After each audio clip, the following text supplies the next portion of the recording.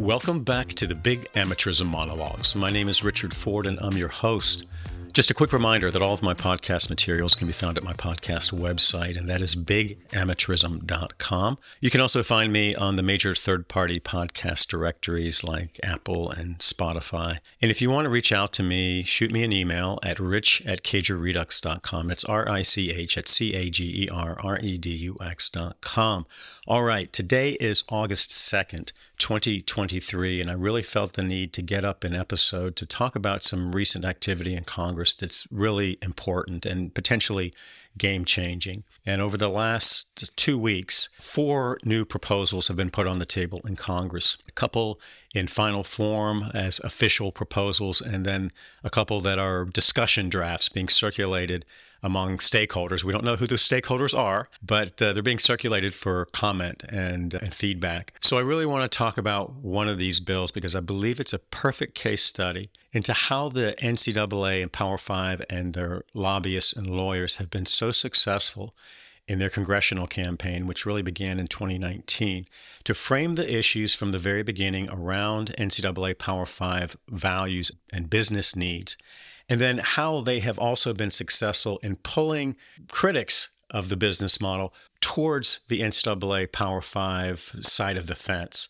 And the bill that I want to talk about is a discussion draft put out on July 20th, just 12 days ago, by Senators Richard Blumenthal, a Democrat from Connecticut, Cory Booker, Democrat from New Jersey, and Jerry Moran, Republican from Kansas.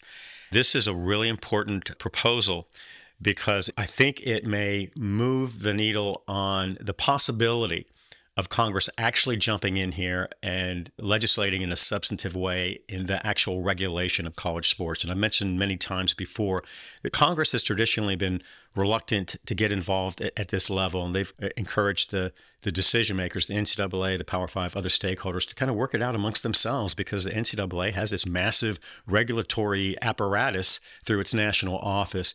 And Congress has, I think, been really shy to take over the business of college sports. But that's precisely what the NCAA and Power 5 are asking for so that they can cement in their business model, their regulatory authority, and their compensation limits at the federal level. One of the most important questions in this entire debate, and I've talked about this from the very beginning. In fact, I've themed this podcast and this new project that I'm working on here around the central question of who gets to decide. And when you look honestly at what the NCAA and Power 5 have been asking for from the very beginning, back to their first engagement with Congress, really in 2019, and then the hearings in 2020 in a Republican-controlled Senate, you can see how important that issue is to the NCAA. And I've made the observation that this whole discussion isn't necessarily just about whether or how much athletes should be paid or what additional protections and benefits that they should have. It's about who gets to decide. And the NCAA and Power 5 have built their entire congressional campaign around eliminating any potential competitors to that central question. They want to eliminate state legislatures through preemption. They want to eliminate federal courts through antitrust immunity. They want to eliminate the possibility of athletes as employees and gaining the ability to engage in collective bargaining. All 3 of those go to the central question of who gets to decide. And if the NCAA and Power 5 get those things in some combination, now or in the future, the only regulators left standing are the NCAA and the Power 5. A lot of these bills that have been introduced, either those that are clearly in the tank for the NCAA and Power 5 or those that are perceived to be more athlete-friendly, have to deal with that issue. In some of the more draconian bills, like the Rubio bill that came out in June of 2020, or the Ted Cruz bill, which was just released last week as a discussion draft, they solve that question of who gets to decide by basically just bringing in the nuclear bomb and having those 3 provisions. I call them the 3 death provisions: preemption, antitrust immunity, athletes can't be employees. They just put those out there really in a naked power grab without any discussion about any other issues that Congress could be looking at now to bring this business model into the 21st century. So that's the clean and easy way from the NCAA and Power 5 standpoint. The other way that these bills address the question of who gets to decide is through the creation of a federal entity. It could be a special commission, it could be an office of the Federal Trade Commission, or it could just run through the Federal Trade Commission. It could be a federal corporation, or it could just be the wholesale incorporation of the NCAA bureaucracy by name. And in all those bills that have some type of third-party entity that is created or that would be put under an existing federal agency, a key question is who sits on those decision-making boards? Who's going to be making the ultimate decisions? What is the discretion that they have? What's their scope of authority? And are there any checks on that decision-making authority? And in order to understand how this new bill proposal came into existence and why it's structured the way it is, you have to understand how important these decision makers are in the congressional debate. You also have to understand the history of the legislation that they have proposed. And you have Moran on one side, the Republican, and then you have Booker and Blumenthal, Democrats, on the other. And the prior bills that they introduced are on opposite ends of the earth. They are literally in different universes on this central question of who gets to decide. And when you look at the federal entity that they set up, and they both use a federal corporation, which is a creature of Congress, and Congress can tailor that federal corporation any way they want. Federal corporations are not new. They have features of public entities and private entities. The U.S. Post Office, for example, is a federal corporation. But Congress can create a federal corporation. There's very little oversight of federal corporations. But on a federal corporation, there has to be a governing body. There has to be a decision-making body, a board of governors, a board of directors. And when you look at the Moran bill, a prior bill that he introduced in 2021, he has NCAA Power 5 insiders sitting in those decision-making chairs. So basically, his bill would replicate the NCAA bureaucracy, not outright, but indirectly, in terms of the criteria for the kind of people that are allowed to sit on the board of directors of this federal corporation. On the other end of the earth, in another universe, you have the Booker-Blumenthal proposals. There was one that they released in 2020, then they re-released it in 2022. I'm going to talk about all three of these bills together a little bit. I'm going to try to keep it as general as I can and only hit the highlights because it's really confusing. I've laid down all four of these bills, the Moran bill, the initial bill, the two initial Booker-Blumenthal bills, and then this new bill that came out 10 days ago. And I have color-coded them. I've looked at how they're similar, how they're different, and it really tells an interesting story here. On the Booker-Blumenthal end, on the question of who gets to decide, their federal corporation would be made up primarily of athletes, former athletes. A majority of that board would have to be athletes, and they specifically exclude any NCAA Power 5 institutional decision maker from sitting on that board.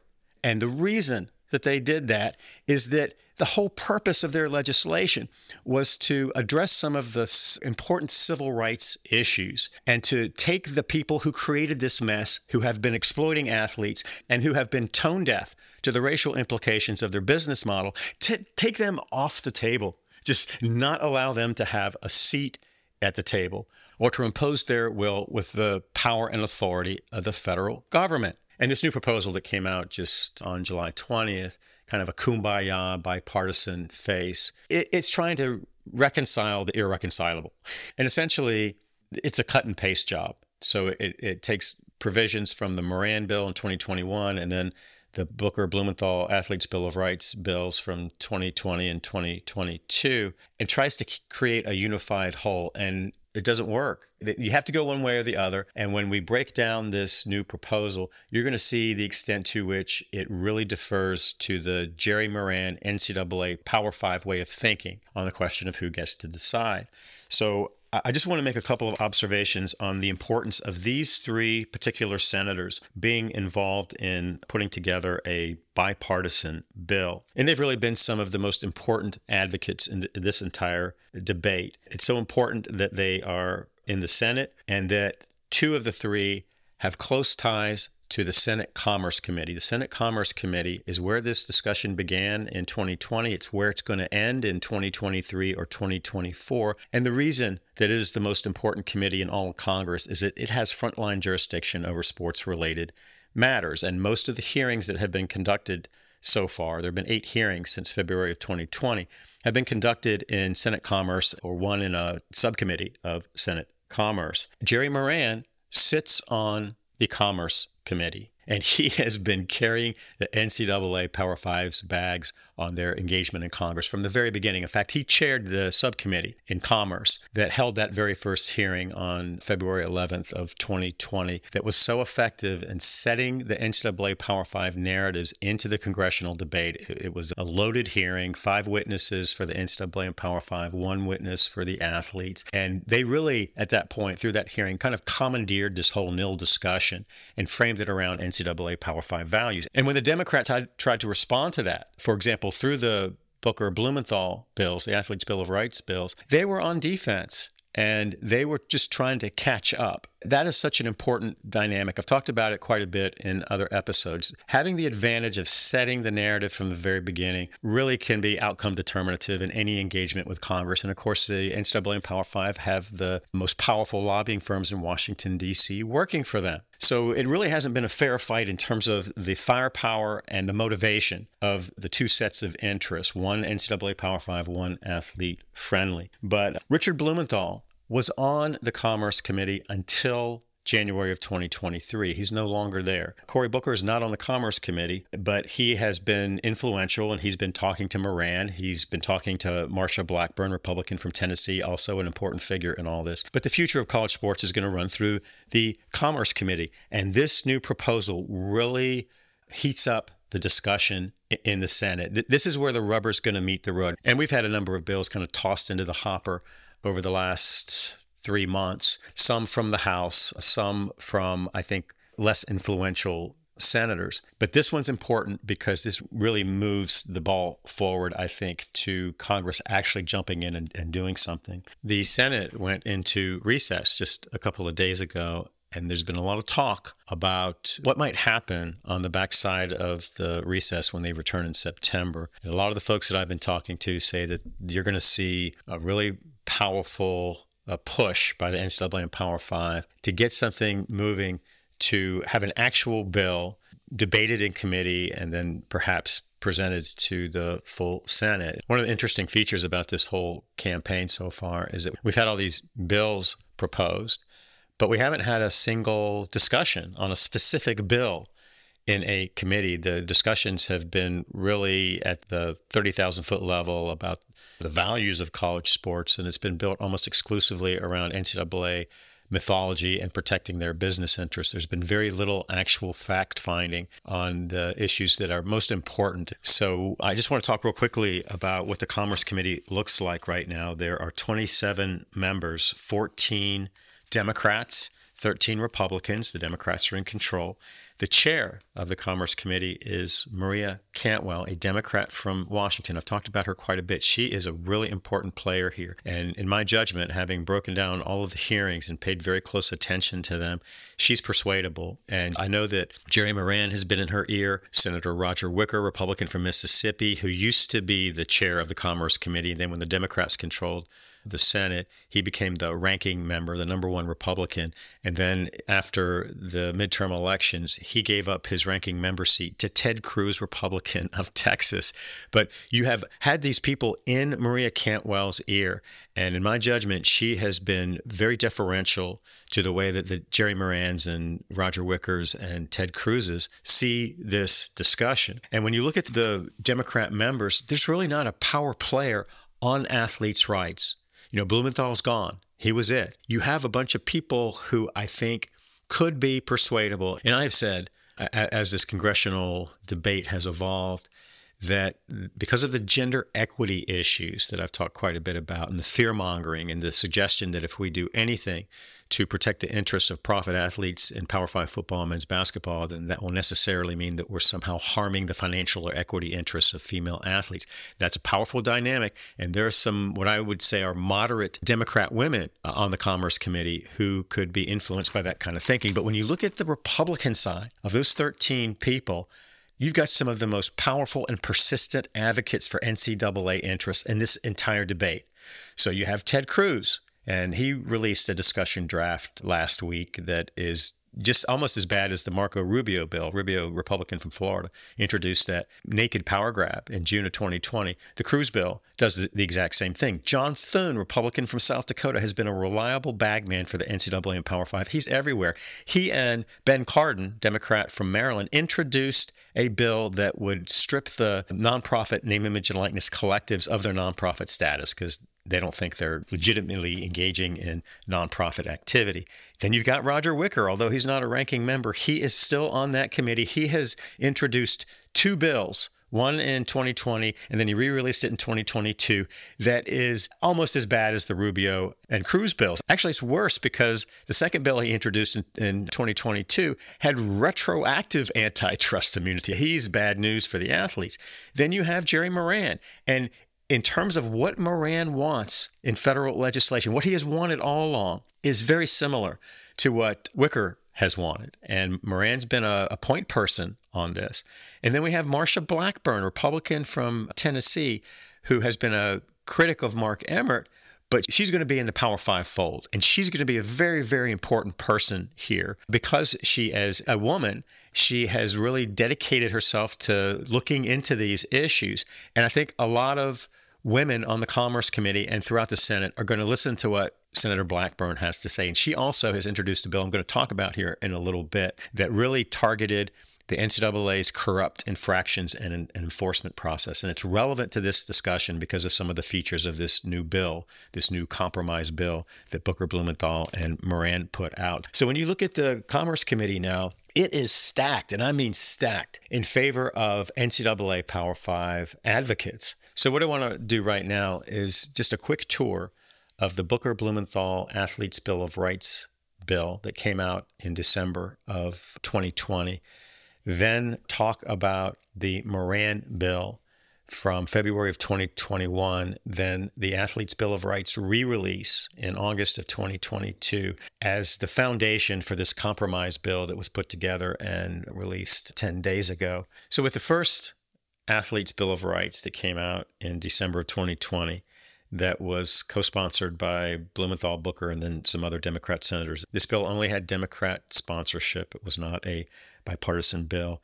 But this bill was really a response to the momentum that was building in the Senate, beginning really in 2019, but then with that first hearing in February of 2020 in the Senate Commerce, towards the NCAA and Power 5 getting everything they wanted without having to talk about any issues other than quote-unquote nil. And nil was a Trojan horse. Nil compensation was just an excuse for the NCAA and Power 5 to get in front of Congress to ask for these three extraordinary federal protections and immunities that would be unprecedented in college sports, actually in all of sports. It was just a breathtaking power grab here. But at a July 22nd hearing in Judiciary in the Senate, chaired by Lindsey Graham, South Carolina Republican, Booker and Blumenthal both looked at what was happening and said, wait a minute, there's a problem here. We're talking about this narrow set of NCAA interests, name, image, and likeness only. We have these extraordinary federal protections and immunities, and there's some other issues that absolutely have to be on the table here because there are civil rights implications in granting the NCAA and Power 5 this absolute authority over the regulatory model. And we haven't talked about health and safety. We haven't talked about meaningful compensation or revenue sharing.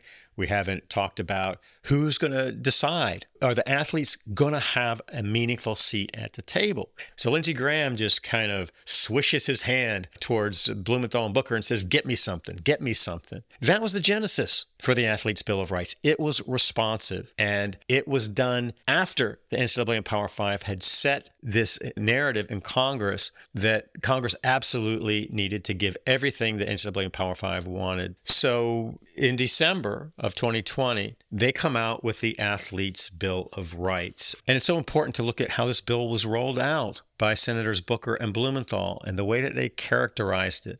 And it was a civil rights bill. It was designed to address the inequities in the business model, particularly with respect to the labor force that underwrites the entire sports industrial complex. And those are African American laborers in Power 5 football and men's basketball.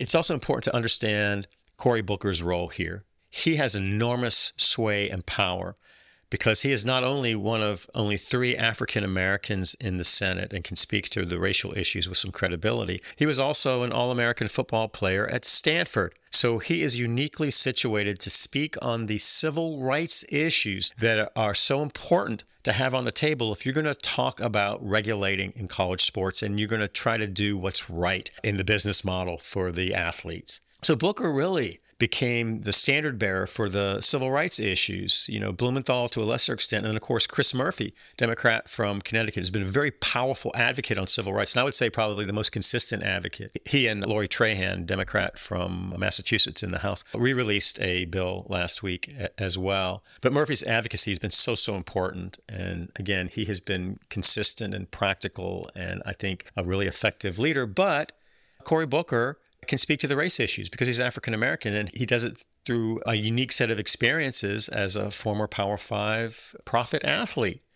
So that gives Booker enormous credibility in this discussion. But Booker says, I know firsthand, this is from the press release in December of 2020. He says, I know firsthand that college sports can open doors of opportunity that most young people never knew existed. But the unfortunate reality is that the NCAA is also exploiting college athletes for financial gain and disproportionately exploiting black athletes who are overrepresented in the revenue-generating sports. Under its current operation, the NCAA is preventing athletes from earning any meaningful compensation and failing to keep the athletes under its charge healthy and safe, and that needs to change. The College Athletes' Bill of Rights will set a new baseline standard to expand protections and opportunities for all college athletes by providing fair and equitable compensation, ensure comprehensive health and safety standards, and improve educational outcomes for college athletes. College athletes deserve better, they deserve justice, and they deserve to share in what they help create. Yes. And I think that Booker's very good at the rhetorical level. I think as this campaign has evolved, the substance hasn't quite matched that. But that's a powerful message, and he's spot on.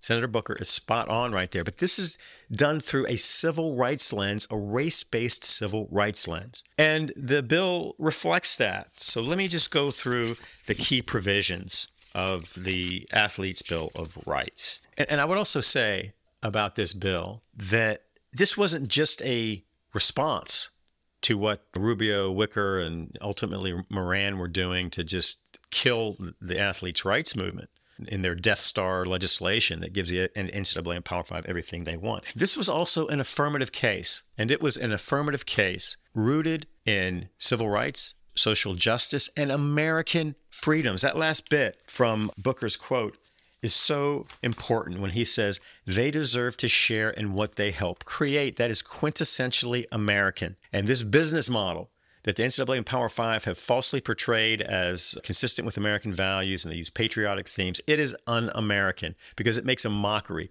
of economic liberty and basic economic freedoms that most Americans take for granted. Booker and Blumenthal were tapping into that. That is an important message. So they had several components. They had revenue sharing to address the economic issues. It didn't give athletes employee status, but it would allow athletes in sports that generated net revenue to get a piece of that revenue. Very similar to the California revenue sharing bills. It had meaningful health and safety standards and benefits. There were draconian penalties for the NCAA, the conferences, or the institutions if they failed to adopt those standards and then apply them and enforce them. The bill also required institutions to offer health coverage and medical expenses, out-of-pocket medical expenses for, I think, 5 years after an athlete used his or her eligibility. And then there was going to be a medical trust fund to cover some of the health care costs associated with long-term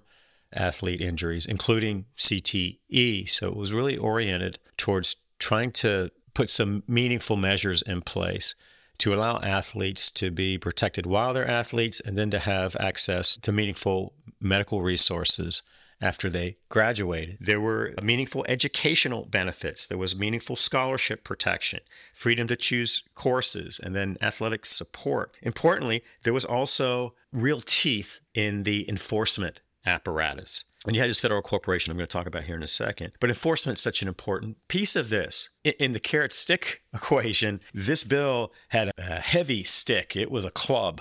And it was targeted to the NCAA and the Power Five, who, in their business model, were not complying with basic principles of fairness and safety. The other thing that was so important about this bill is that it gave athletes a private right of action against the NCAA, the institutions, the conferences, if they violated the terms of this law. That is so, so important. And this is on the other side of the earth from the NCAA. They want to prevent athletes from having any meaningful recourse or any right of action or a meaningful seat at the table. That was a very important provision. And now I want to talk about this crucial question of who gets to decide. And the federal corporation that the Athletes' Bill of Rights put together had 9 members. And I'm going to go through some of the provisions here.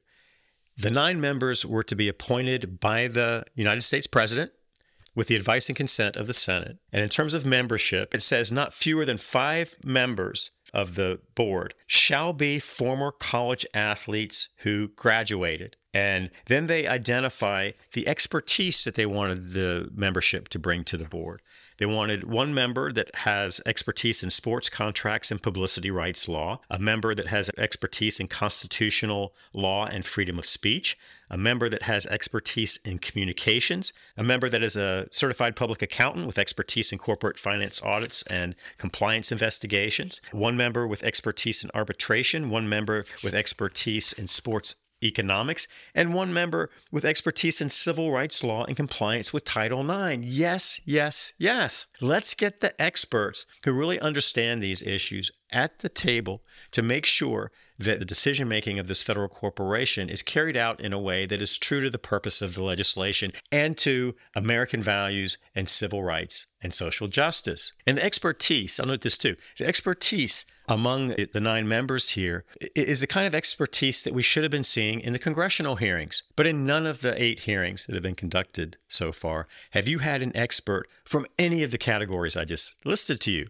which shows you the power of the NCAA's lobbying campaign. These hearings have been kabuki theater built around protecting the concept of amateurism, the student athlete, and the collegiate model, which means protecting the NCAA and Power Five's business interests. And then perhaps as important as having that expertise on the board, this bill excluded the decision makers in the NCAA and Power Five. And it says, an individual employed by an institution of higher education who serves on the governing body of an intercollegiate athletic association or conference or receives compensation from an athletic program may not serve as a member of the board. And then they go on. That applies to current NCAA Power Five insiders. Then they go on to say, a former commissioner or administrator of an athletic program, association, or conference shall not be eligible to serve on the board. And it's important to understand why those exclusions were included in this law. First of all, you eliminate the obvious conflicts of interest that exist in the NCAA voluntary regulatory structure. You have people who are primary beneficiaries of this status quo business model, and you want to avoid those conflicts of interest so they don't have a voice. You also have to recognize that those are the people. The people they're excluding are the people who have built this business model that is an exploitation model. So if you want to address the exploitation, you can't have people sitting on this board who are responsible for the exploitation. And then the other thing is, and I think this is a more practical reason, is you don't want people sitting on this board in a bill that's designed to clean up the mess in college sports that these very people created. So it comes back to this point that I've made quite a bit in my advocacy and in the podcast, and that is nothing's going to change so long as the people who created this mess are sitting in decision-making chairs being charged with solving it. And they're not. And the other practical reality that's reflected in the exclusion of NCAA insiders is that the NCAA is coming to Congress because it has proven incapable and incompetent of self-regulation. It's refused to do any of the things that they've been promising to do for decades on athletes' interest, and name, image, and likeness chief among them. That debate started in earnest in 2005 with the EA Sports deal, and then the O'Bannon suit. And then we had this whole discussion after SB 206 in California. The NCAA has had to be dragged kicking and screaming, same is true for the Power Five, to any discussion, and then forced to change by external regulatory threats. The reason they're in Congress is to retain the ability to keep screwing the athletes. That's the long and short of it. And this bill, the Athletes' Bill of Rights, recognized all these things and said, no, you don't get a seat at the table. You forfeited your seat at the table. That's the only intelligent response to this business model. A couple other things that I would just want to point out about this bill that are important. Obviously, if you're going to serve on a board like this, it's going to be a full-time job. And I think it's reasonable that the people who are going to be sitting in these decision-making chairs are going to get paid something. But I think Blumenthal and Booker were aware of how ridiculous some of the salaries are in the administrative class, the executive class, in the regulation of college sports. NCAA executives are making money that just can't be justified in the nonprofit world. And then you have these conference commissioners and athletics directors making ridiculous money. And I think they wanted to put a check on that. So they put a salary cap in this bill that said that no member of this commission could be paid more than a Category 4 federal employee. And I think that maximum now is $183,000. This bill is designed to prevent the replication of the NCAA bureaucracy at the federal level. They also had a provision that said that the Freedom of Information Act would apply to the commission. They wanted transparency here, and that's so important too. I also want to note that this bill included group licensing rights for athletes. So if a university or a conference or the NCAA was selling a group license, the athletes needed to know about that deal and have an opportunity to be compensated through those deals. And that's something the NCAA does not want. And then a final piece of this that's really important when I can compare this to the Moran bill and then this compromise bill is that this federal corporation was going to have the ability to serve subpoenas. The reason that's so important is that these subpoenas weren't going to be directed to athletes or athlete agents or boosters or all the bad actors that the NCAA so badly wants to bring to heel in their regulation of college sports. The subpoenas were going to be directed to the National Collegiate Athletic Association, the conferences, the institutions, and the individuals that work for those beneficiaries of the business model to make sure they complied with the terms of this law. So now let's take a look at this Jerry Moran bill that came out in February of 2021. And this bill, I've described it as the Death Star for athletes. Why do I say that? Because it contains the 3 death provisions, the most expansive versions of the 3 death provisions among bills that have been submitted to Congress right now. It has a sweeping preemption provision that goes far beyond name, image, and likeness laws. It would apply to any state law that regulates in any way the compensation, intellectual property rights, endorsement contracts, employment status, or eligibility for an amateur intercollegiate athletic competition of any amateur intercollegiate athlete, including any provision that regulates the commercial use of their name, image, or likeness. You see the word amateur all over this bill. In fact, the title of the Moran bill is the Amateur College Athletes Protection and Compensation Act of 2023. And it's so important to understand that's how Jerry Moran sees the world. He sees this through the lens of amateurism and protecting amateurism, which means you're protecting the NCAA Power 5 business model and its compensation limits. And everything in his bill is designed to protect those compensation limits and then federalize them to make those compensation limits unchallengeable. So we have that sweeping preemption provision that takes states completely off the regulatory map. Then we also have the antitrust provision. It's titled Limitation of Liability. And basically it says that an amateur athletic association, conference, or institution that complies with the requirements of this act shall not be subject to liability. And they talk about the federal antitrust laws, free competition laws, and other federal and state laws as well. And then we have the no employee provision. And this is a real problem. It's titled Employment Matters and says, notwithstanding any other provision of federal or state law, an amateur intercollegiate athlete shall not be considered an employee of an institution of higher education, a conference, or a national amateur athletic association. I've talked about this in prior episodes. That no employee provision is irrelevant to name, image, and likeness, because there can't be an employment relationship in a nil market that prohibits universities from paying athletes for their name, image, and likeness. It can't exist. So why do they include it? Because they don't really care about nil compensation. This is about having a justification for going to Congress to essentially shut down the athletes' rights movement and eliminate all external regulators from the regulatory landscape. And it leaves only the NCAA and Power 5 as the sole regulators. That's the point here. Moran's bill throws in some bells and whistles that make it look like he's providing something meaningful. This is not as naked a power grab as the Marco Rubio bill in June of 20, or the Ted Cruz bill that was released in discussion draft just last week. But it serves the same purpose, and it throws in what appear to be medical benefits that really don't have much value, that already exist in the Power 5 landscape through autonomy legislation. And then it throws in transfer. This was before the transfer rule was formally changed in April of 2021, but it was on the way. So these bells and whistles that distracted from the true purpose of this bill were virtually meaningless. They either already existed for Power 5 schools or they were going to come into existence in the near future. So now let's look at this critical question of who gets to decide under the Moran bill from February of 2021. The Moran bill uses the federal corporation as the governing entity, but puts it to a much different use. And so in talking about who is going to sit in the decision-making chairs, the bill talks about the membership of this federal corporation. And it starts by saying that the eligibility shall be provided in the Constitution and bylaws of the federal corporation. So it leaves a lot of discretion in this federal corporation. That's important to understand as well. Then it has a provision titled Required Provisions for Representation. It says this: in its Constitution and bylaws, the federal corporation shall establish and maintain provisions with respect to its governance and the conduct of its affairs for the reasonable representation of 1. Amateur intercollegiate athletes. 2. Administrators of institutions of higher education, including directors of athletics. 3. Administrators of national amateur athletic associations. 4.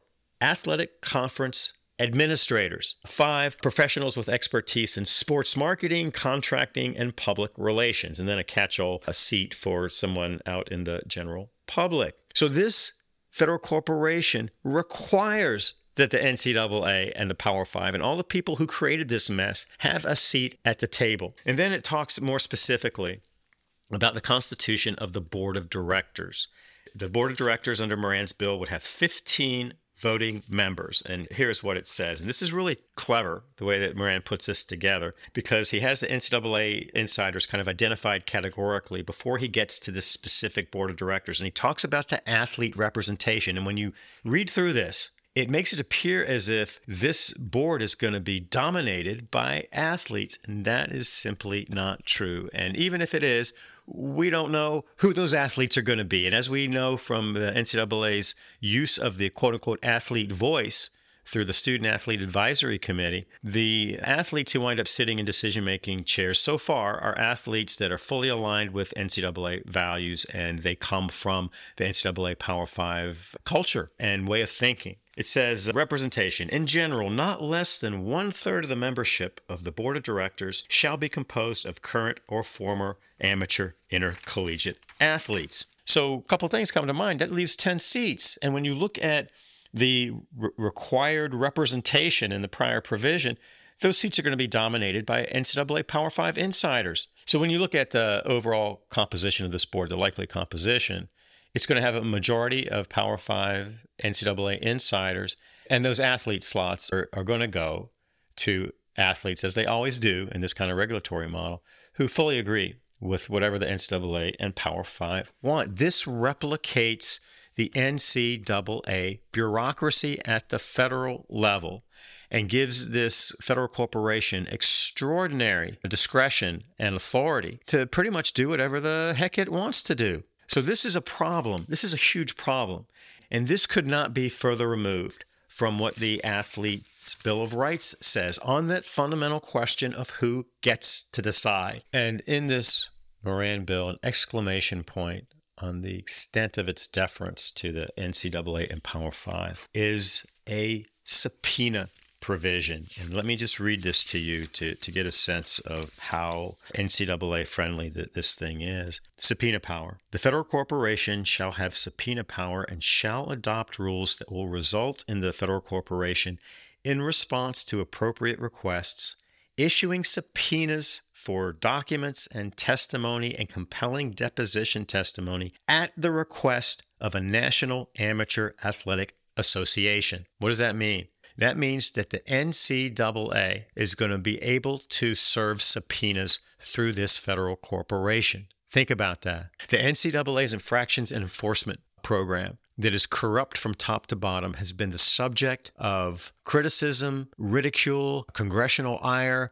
proposed legislation, and it is universally viewed as the worst of the worst in the NCAA regulatory structure. Yet, Jerry Moran wants to give the NCAA the authority to compel witnesses and documents to serve their infractions and enforcement process. And the NCAA has long coveted subpoena power. And some advocates, like the Knight Commission, for crying out loud, says, oh yeah, let's give the NCAA subpoena power. What the hell are these people thinking? That's putting a pyromaniac in charge of fire safety. The NCAA would go hog wild with that. And who are they going to be serving those subpoenas on? It's not just going to be the bad actors, the agents, the boosters, the collectives. It's going to be athletes and athletes' family members and associates. They're going to go hunting with subpoena power, and the athletes would have no recourse. This is essentially giving the NCAA federal police powers, federal law enforcement powers, to impose their will with a federal corporation that is stacked with NCAA Power 5 insiders. If you think that's a good idea, then God bless you. God bless you. And the first question that should come to mind is, why the hell would any nonprofit entity need subpoena power for any purpose? And because the NCAA doesn't have subpoena power to force people to give them what they want, they have these draconian cooperation principles that really are a substitute for subpoena power. And they place these obligations on people in the system to either provide information, or if they don't, that's deemed an independent violation of NCAA rules for failure to cooperate, and your guilt is presumed. And most recently, in connection with this transformation committee and the recommendations of this infractions process committee, which is really a Greg Sankey committee, they were giving recommendations to the transformation committee on infractions and enforcement. And one of the things they wanted to do was to expand the cooperation principle, not just to athletes, but to their family and associates. So the infractions process committee put together this draft piece of legislation. It hasn't been enacted yet, but I think that it will. It's just a matter of when, not if. That basically says that an athlete or his or her family member or any associates of that athlete would be required to turn over their electronic devices for inspection and review by the NCAA police force to look for evidence of wrongdoing. And that if they didn't do that, then the athlete was going to be punished and the school was going to be punished. I mean, that's just breathtaking that the NCAA would even consider a provision like that. But if they get subpoena power, that's precisely what they're going to do. That's how these people think. This rogue police force that exists now in the NCAA infractions and enforcement process is essentially going to be deputized at the federal level with subpoena power, and they're going to go in with a wrecking ball approach and just destroy people's lives. That's what they're going to do. And there are no restrictions in Moran's bill on the use of that subpoena power. And the reason that it's so important to look at the structure of this Moran bill from 2021 is that that's how he sees the world. That's how he has engaged Congress. That's how he has engaged stakeholders. That's how he drafted his legislation. I don't think that's changed. Moran continued to be an important point person for the NCAA and Power 5. And coming into June of 2021, when the NCAA was going to Congress for last-minute preemption, Jerry Moran was right there leading the charge. And there was a hearing in Senate Commerce on June 9th, 2021 that was the preemption-only hearing. It was a stacked witness list in favor of preemption. There were 6 witnesses. 5 said yes to preemption. Only 1 said no. And then a couple days later, on June 14th, Jerry Moran took to the floor of the Senate and delivered an impassioned speech for emergency preemption through his bill. So that's the real Jerry Moran.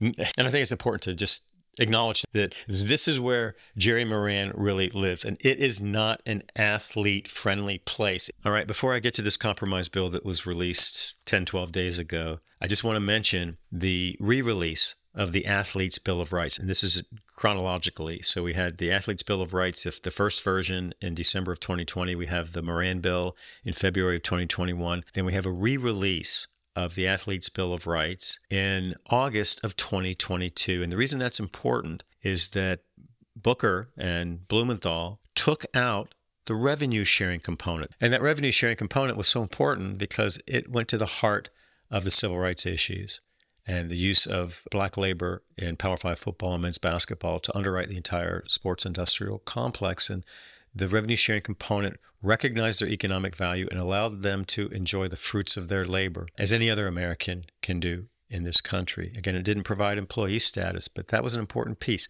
Booker pulled the revenue sharing component, and he addressed that at a symposium that the Drake Group held in May of 2022. And his justification for pulling that revenue sharing component, which he didn't want to talk about. This came up in a Q&A, and you haven't heard Booker or Blumenthal emphasize this. And when this re-release came out in their press statements, they didn't mention that the revenue sharing component had been pulled. But the reason that Booker said that he did that was because he was getting pressure from gender equity interests, suggesting somehow that revenue sharing component was going to be terrible for female and Olympic sport athletes. And that's an argument, as I mentioned earlier, that's been recycled in all these congressional hearings. It's a false binary. It's a terrible argument.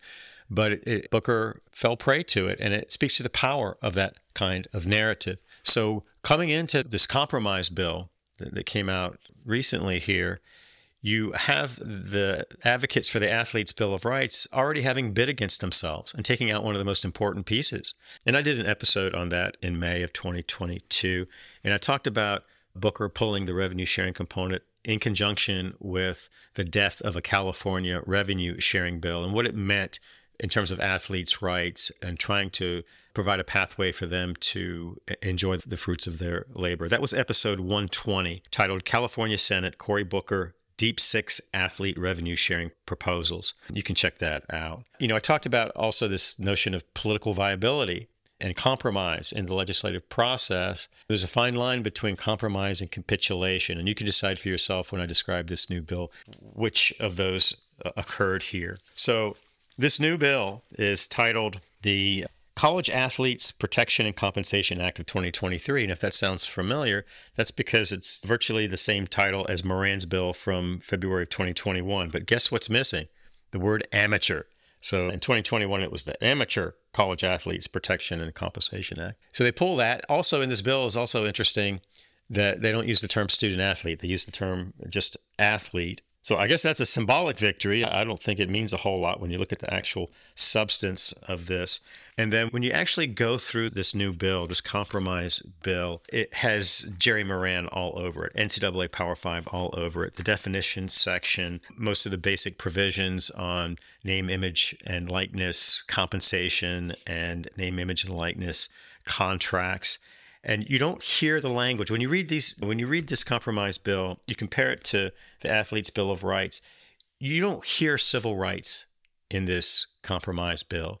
You hear nil. It's nil, nil, nil. And then they have these bells and whistles thrown in, kind of more on the order of what Moran had in 2021, not on the order of what the Athletes' Bill of Rights had. in 2020. So obviously there's no revenue sharing component. There's no group licensing component. Athletes don't have a private right of action for a violation of this law. And the only remedy that athletes have for violations of the law that harm them is essentially a grievance process through this federal corporation or through arbitration. There's no teeth. The athletes have no private right of action to use legal process to assert their rights, protect their rights, and challenge action by this federal corporation. That is a huge, huge problem for athletes. The NCAA and Power 5 aren't the target of meaningful penalties. There really isn't a penalty structure with teeth that puts any pressure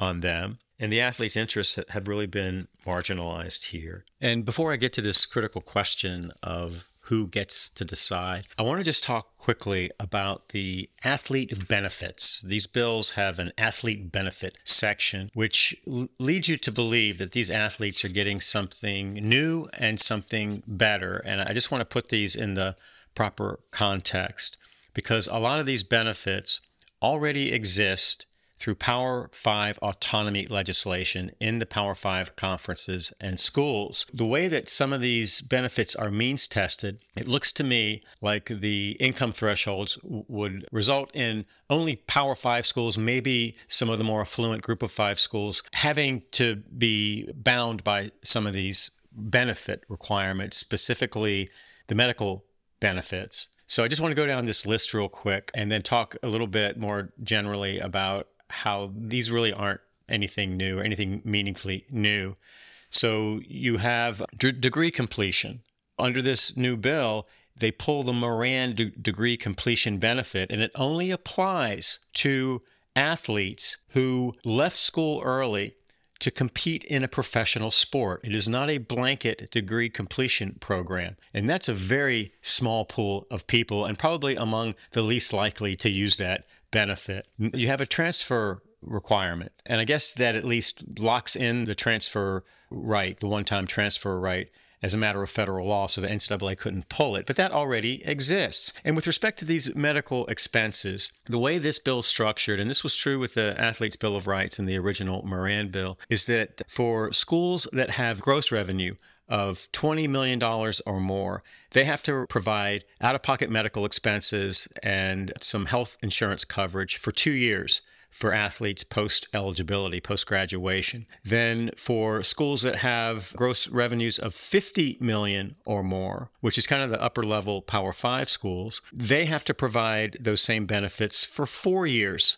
post-eligibility. Those means testing requirements really limit the scope of those benefits. And again, they exist already at the Power 5 level. Then we have the health, wellness, and safety standards. Those are new, but again, there's no enforcement of those standards and no meaningful penalties. In fact, under this new bill, the penalty for violating the health and safety standards is that the schools have to pay the medical and academic expenses from any resulting harm. There are no fines. There are no bans for people who violate those provisions. They have financial literacy and life skills training. All Power 5 schools already have that. And before people start applauding all these wonderful benefits as new benefits that are going to dramatically change the lives of college athletes, I think we first need to do some fact-finding here and look at where these benefits already exist and how many people actually use the benefits that already exist. And we have some good evidence on that. And that testimony came from Clemson Athletics Director Dan Radakovich at the July 22nd, 2020 hearing in the Senate Judiciary Committee chaired by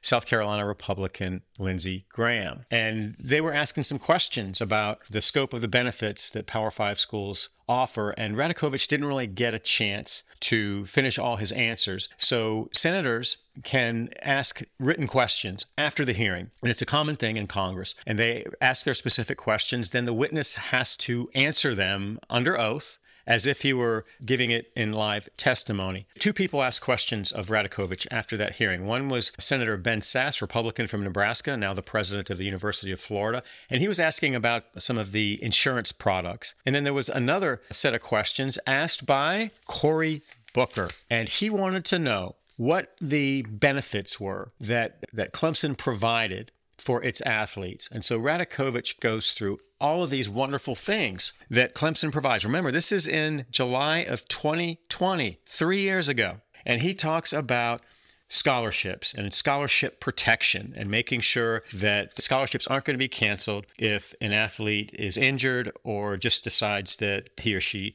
doesn't want to play. And he makes a big deal about that. And then he goes on and talks about all the wonderful academic support that athletes get. And then the mentoring and life skills program. And then post-eligibility scholarships, degree completion, and then nutritional guidance, and then medical care. I mean, all these things, if all those things sound familiar, it's because they're on the same list of this new Booker Blumenthal Moran bill. And I just want to point this out, and this goes to the importance of fact-finding on where these benefits already exist, who is eligible for those benefits, and more importantly, how often they are used, how many athletes are actually benefiting from this. And with respect to the post-eligibility medical care, like the provisions in this Booker Blumenthal Moran bill, Clemson had a program that was a 2-year program, that for 2 years, that Clemson would provide medical coverage and out-of-pocket expenses and anything the athlete needed in terms of medical coverage for 2 years after their eligibility.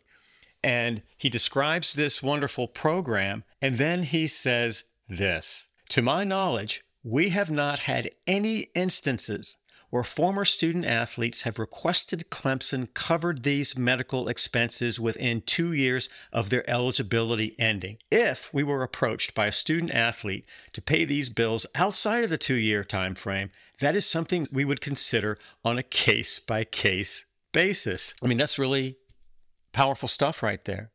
And it goes to this central point of the practical benefit of all these bells and whistles that Booker, Blumenthal, and Moran are championing now as this great leap forward for athletes' rights. We should do the same analysis, send the same questions to every Power 5 university on all of these benefits, and let's look at who actually is benefiting from them. And I just want to point out that when Richard Blumenthal issued his press statement on this new bill, he championed all these new benefits and how it was going to help the 500,000 student athletes across all 3 divisions in this great leap forward for athletes. The fact of the matter is that these benefits are going to apply mostly, if not exclusively, to Power 5 athletes because of the means testing and the thresholds that are set at a level where you're really only going to have Power 5, maybe a few Group of 5 schools being required to offer these benefits. And again, they already exist in one form or another. And as Radakovich's testimony shows, they probably aren't used that often. So let's get that on the table. Let's do that fact-finding before we get all jacked up about these new benefits. So I want to just go through this who gets to decide issue, because that's really the most important. But when I first read this compromise proposal that just came out, I was shocked. Honestly, I was shocked to see the extent to which Booker and Blumenthal capitulated on probably the most important question in this entire debate, and that's who gets to decide. Why do I say that? Because the formation and structure of the federal corporation that would control college sports under this new proposal is taken verbatim from the Jerry Moran bill. So it includes NCAA Power 5 insiders. It requires their inclusion and doesn't address any of the conflict of interest issues. And it is designed to replicate the NCAA bureaucracy at the federal level. It incorporates the NCAA Power 5 view of the world. And I just wonder, how did this happen? How did this happen? And now I want to talk about provision in this new bill, the compromise bill, that is so disturbing that it's difficult to put into words. But one of the authorities of this corporation that's going to be set up is subpoena power. And remember, in the Athletes' Bill of Rights, the subpoenas were going to be directed to the NCAA and Power 5 to try to keep them in line and make sure they comply with a bill that was truly oriented towards athletes' rights and civil rights. Then we had the Moran bill that was on the exact opposite end of that spectrum, that was going to give the NCAA subpoena power for documents and witnesses. You cannot reconcile those two provisions. They offer such different views of the regulatory model in college sports that there's simply no middle ground to even discuss, okay? So what does this new compromise bill do? It pulls in verbatim Jerry Moran's subpoena power provision from his February 2021 bill that was designed to end the athletes' rights movement. I want to read it again for you. Subpoena power, and this is from the new bill. The federal corporation shall have subpoena power and shall adopt rules that will result in the federal corporation, in response to appropriate requests, issuing subpoenas for documents and testimony and compelling deposition testimony at the request of a national intercollegiate athletic association. And the way this provision is drafted, the only entity in the regulation of college sports that has the authority to request a subpoena is the National Collegiate Athletic Association. Athletes don't have it. Collectives don't have it. Agents don't have it. Boosters don't have it. Institutions don't have it. Conferences don't have it. The only entity that can initiate a subpoena is the NCAA.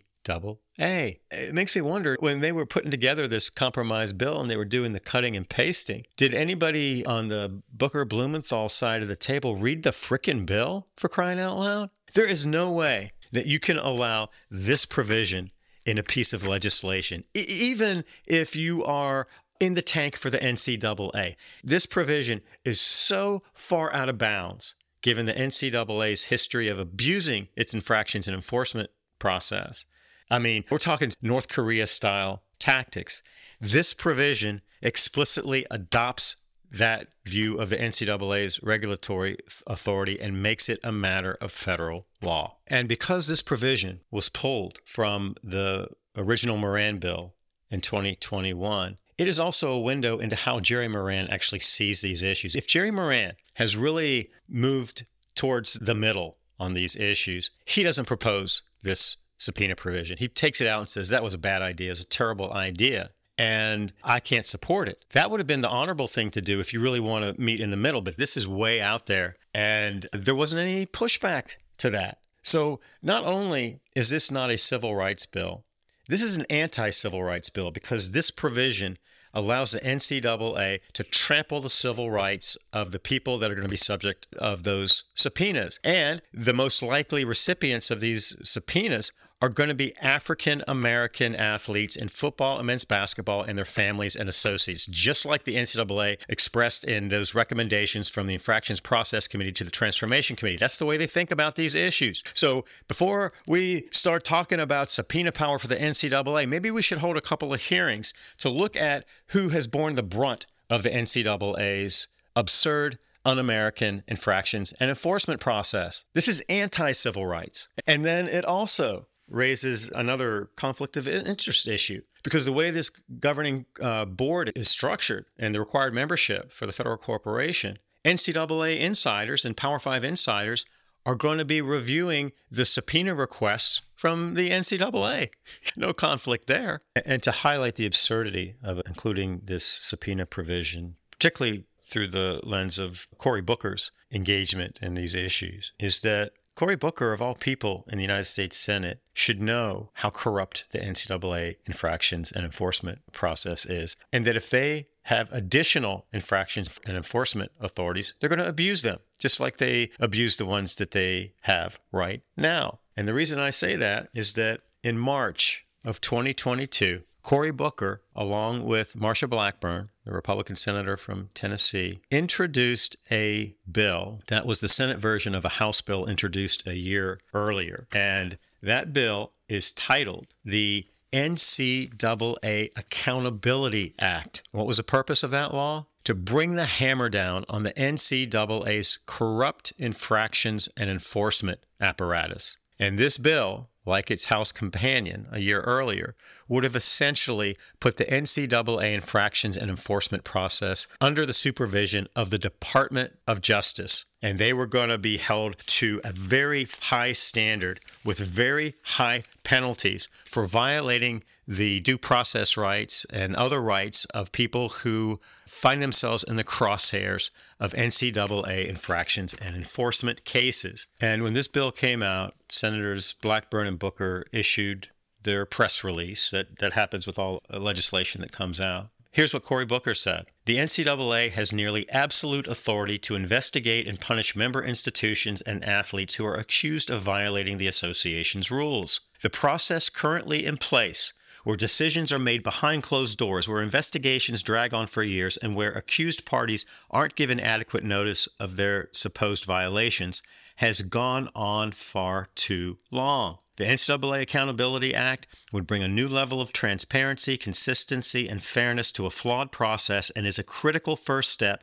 towards justice for schools and athletes. Okay? Yeah, he's spot on. He's absolutely right. So how in the world, a year later, can he justify granting the NCAA subpoena power to do whatever the hell it wants to trample the rights of athletes? And there are a couple of aspects of this National Accountability Act that I think are really important to point out. One is that athletes would have a private right of action if they got screwed by the NCAA in an enforcement and infractions case, or they were denied their basic rights as Americans and not granted some due process rights. The athletes would have the right to go to federal court and sue the NCAA for violating the act and perhaps other claims as well. And that's as it should be. And then the other thing this National Accountability Act does is that it would provide a way for subpoenas to be served on the NCAA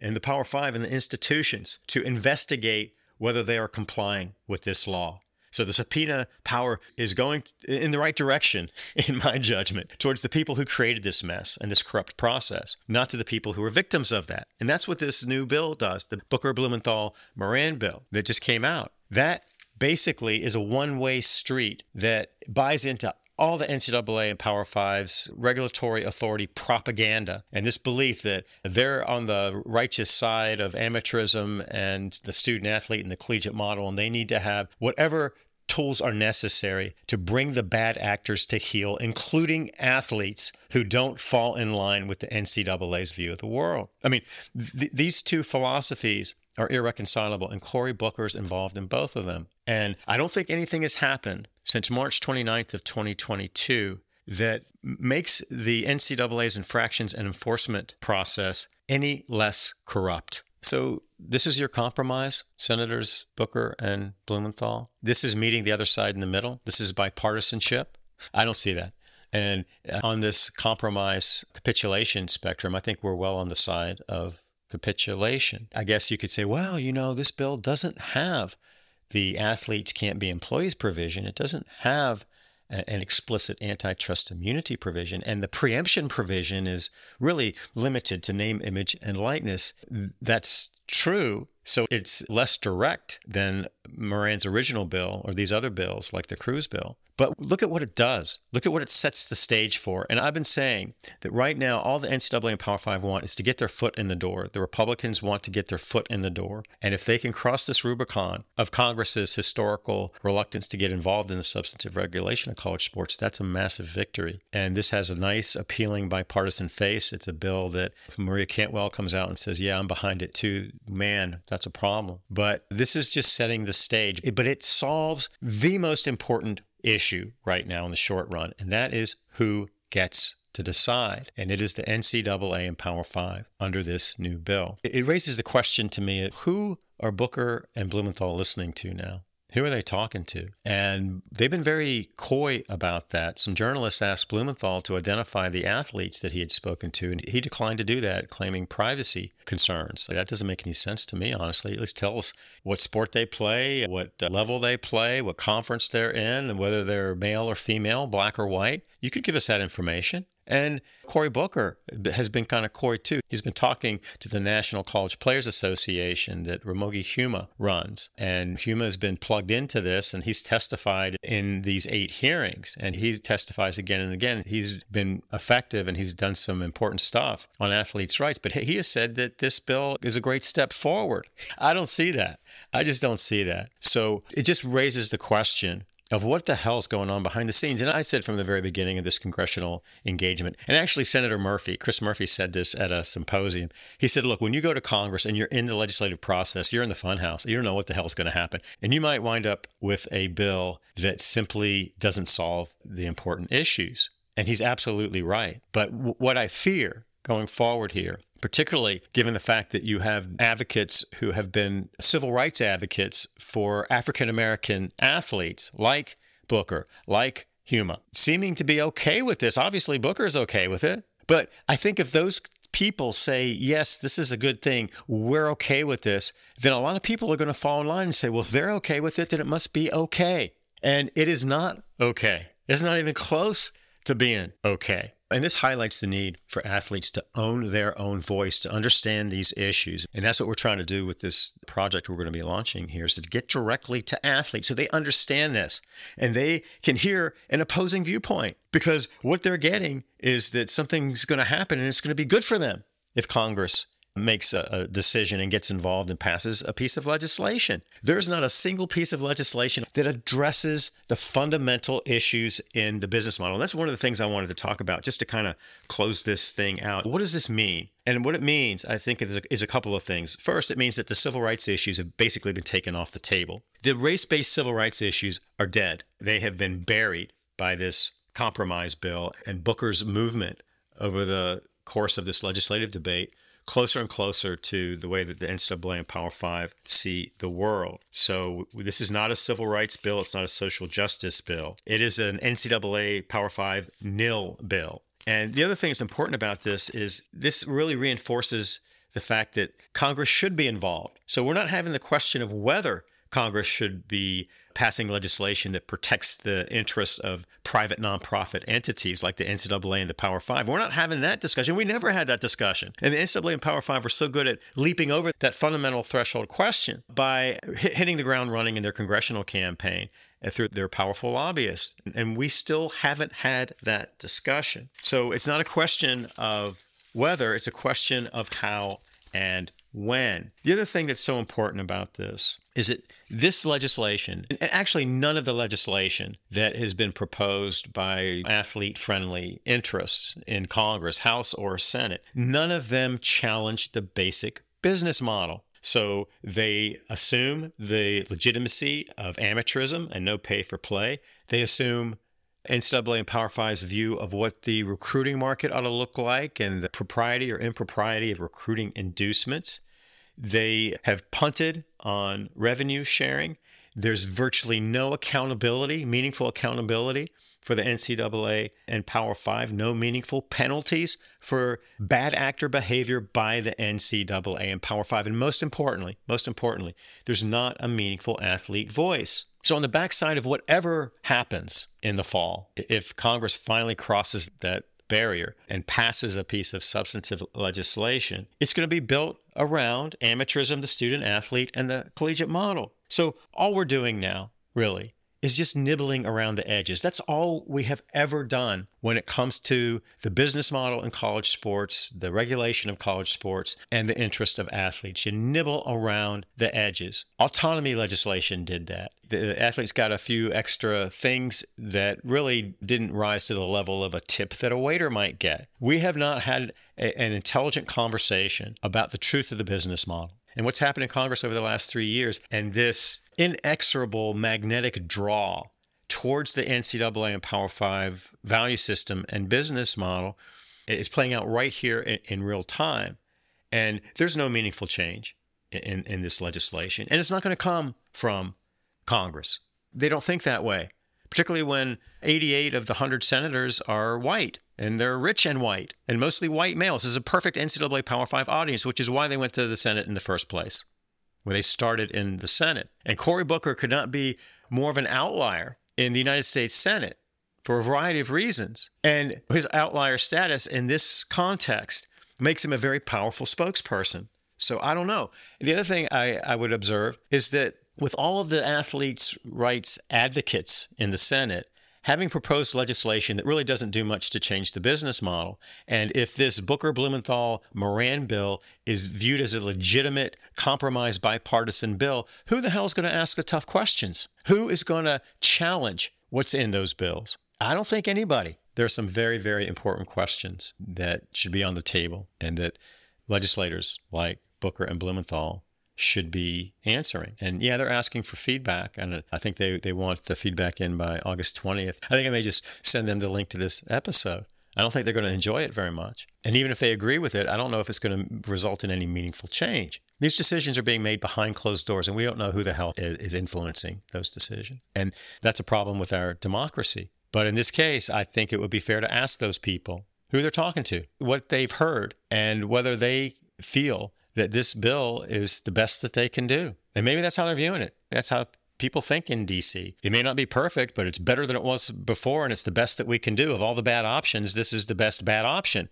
But if you're thinking about it that way, maybe you should say, and this is what I think should happen, say, we're going to put a moratorium on any discussion in Congress about regulating in college sports. We simply haven't done our fact-finding. We haven't done the hard work to really look at what this business model is all about. We haven't gotten the expert testimony. We haven't gotten the athlete voice. And to pass legislation under those circumstances is irresponsible, in my judgment. And on that point, and this is the last point I want to make, there's a hell of a lot going on in the business of college sports right now. And we are on the precipice of some breathtaking new revenue streams. So we have conference realignment coming up, and we're moving more and more towards an NFL light kind of product in college football. And we've been moving on this train since Board of Regents. This is going to be the logical endpoint of Board of Regents and the dominance of Power 5 football in the college sports marketplace and now in the overall sports marketplace, because this product is going to be competing with the NFL, which is the most popular sports product in the country right now. And the Power 5, or what's going to be the Power 2 or 3, are purposefully structuring the college football marketplace to emulate the NFL, to have the same fan base as the NFL and the same engagement level and the same broadcast media firepower and impact. So that's a conscious effort that's going on right now. And we don't know what that's going to look like, but it's going to be the most professionalized product that the market can bear. The athletes should have a seat at the table in what that final product looks like and what their relationship is going to be to the overseers, the overlords in that professionalized product. We also have sports betting coming onto the scene. Charlie Baker tried to normalize sports betting at this Arizona symposium that was held in June when the NCAA and Power 5 launched their assault on Washington, D.C. And he's like, yeah, sports betting, it's coming. We need to be thinking about it. I did an episode on that. I'm not going to talk about it again. I think it was the last episode. But you have Brett Yormark, who is saying, yeah, the Big 12 is looking at sports betting. And experts have opined, people who are in the sports betting market, and what its value is and how it has exploded since the Supreme Court's decision in 2018 that struck down the federal anti-gambling law. So you have all these states getting into the space. The sports betting deals, these data collection deals where they strip mine data of college athletes and sell it to corporations in the sports betting space, that has an enormous market value, potentially hundreds of millions of dollars for a Power 5 conference. So we got that coming down the line. We have new technologies that are opening up that are really unlimited in terms of exploiting revenue streams, creating new revenue streams, finding new ways to engage fans to increase the value of the college sports marketplace. All of these things are happening right now, yet the United States Congress wants to lock in athletes' rights in a 1950s business model that treats them as second-class citizens. And if that law is passed, this is another thing that Chris Murphy said, and he's so right about this. If a piece of legislation is passed, there's no turning back. It may be hard to get this piece of legislation passed, but if it is passed, it's here for good. So we're going to lock the athletes' rights in a 1950s business model while we are in perhaps one of the most transformative periods in the nature and scope of the college sports marketplace. If you care about athletes' rights, you pull the plug on this right now and you say, nothing's going forward. There's nothing on the table here that solves the issues. There's nothing on the table here that's going to lead to athletes having more benefits and more protections. So we're not going to screw things up right now just to appease the NCAA and Power 5's 3-year-long campaign of lobbyists and lawyers and public relations people. Let's see how this stuff plays out. And then maybe we can do some intelligent fact-finding and get some people to speak to these issues who may have a different view than the people who have dominated the discussion since 2019. I think that's where we need to be right now. So, Senator Blumenthal, you put this proposal out and you asked for feedback. Well, that's my feedback. That's my recommendation. Do no harm.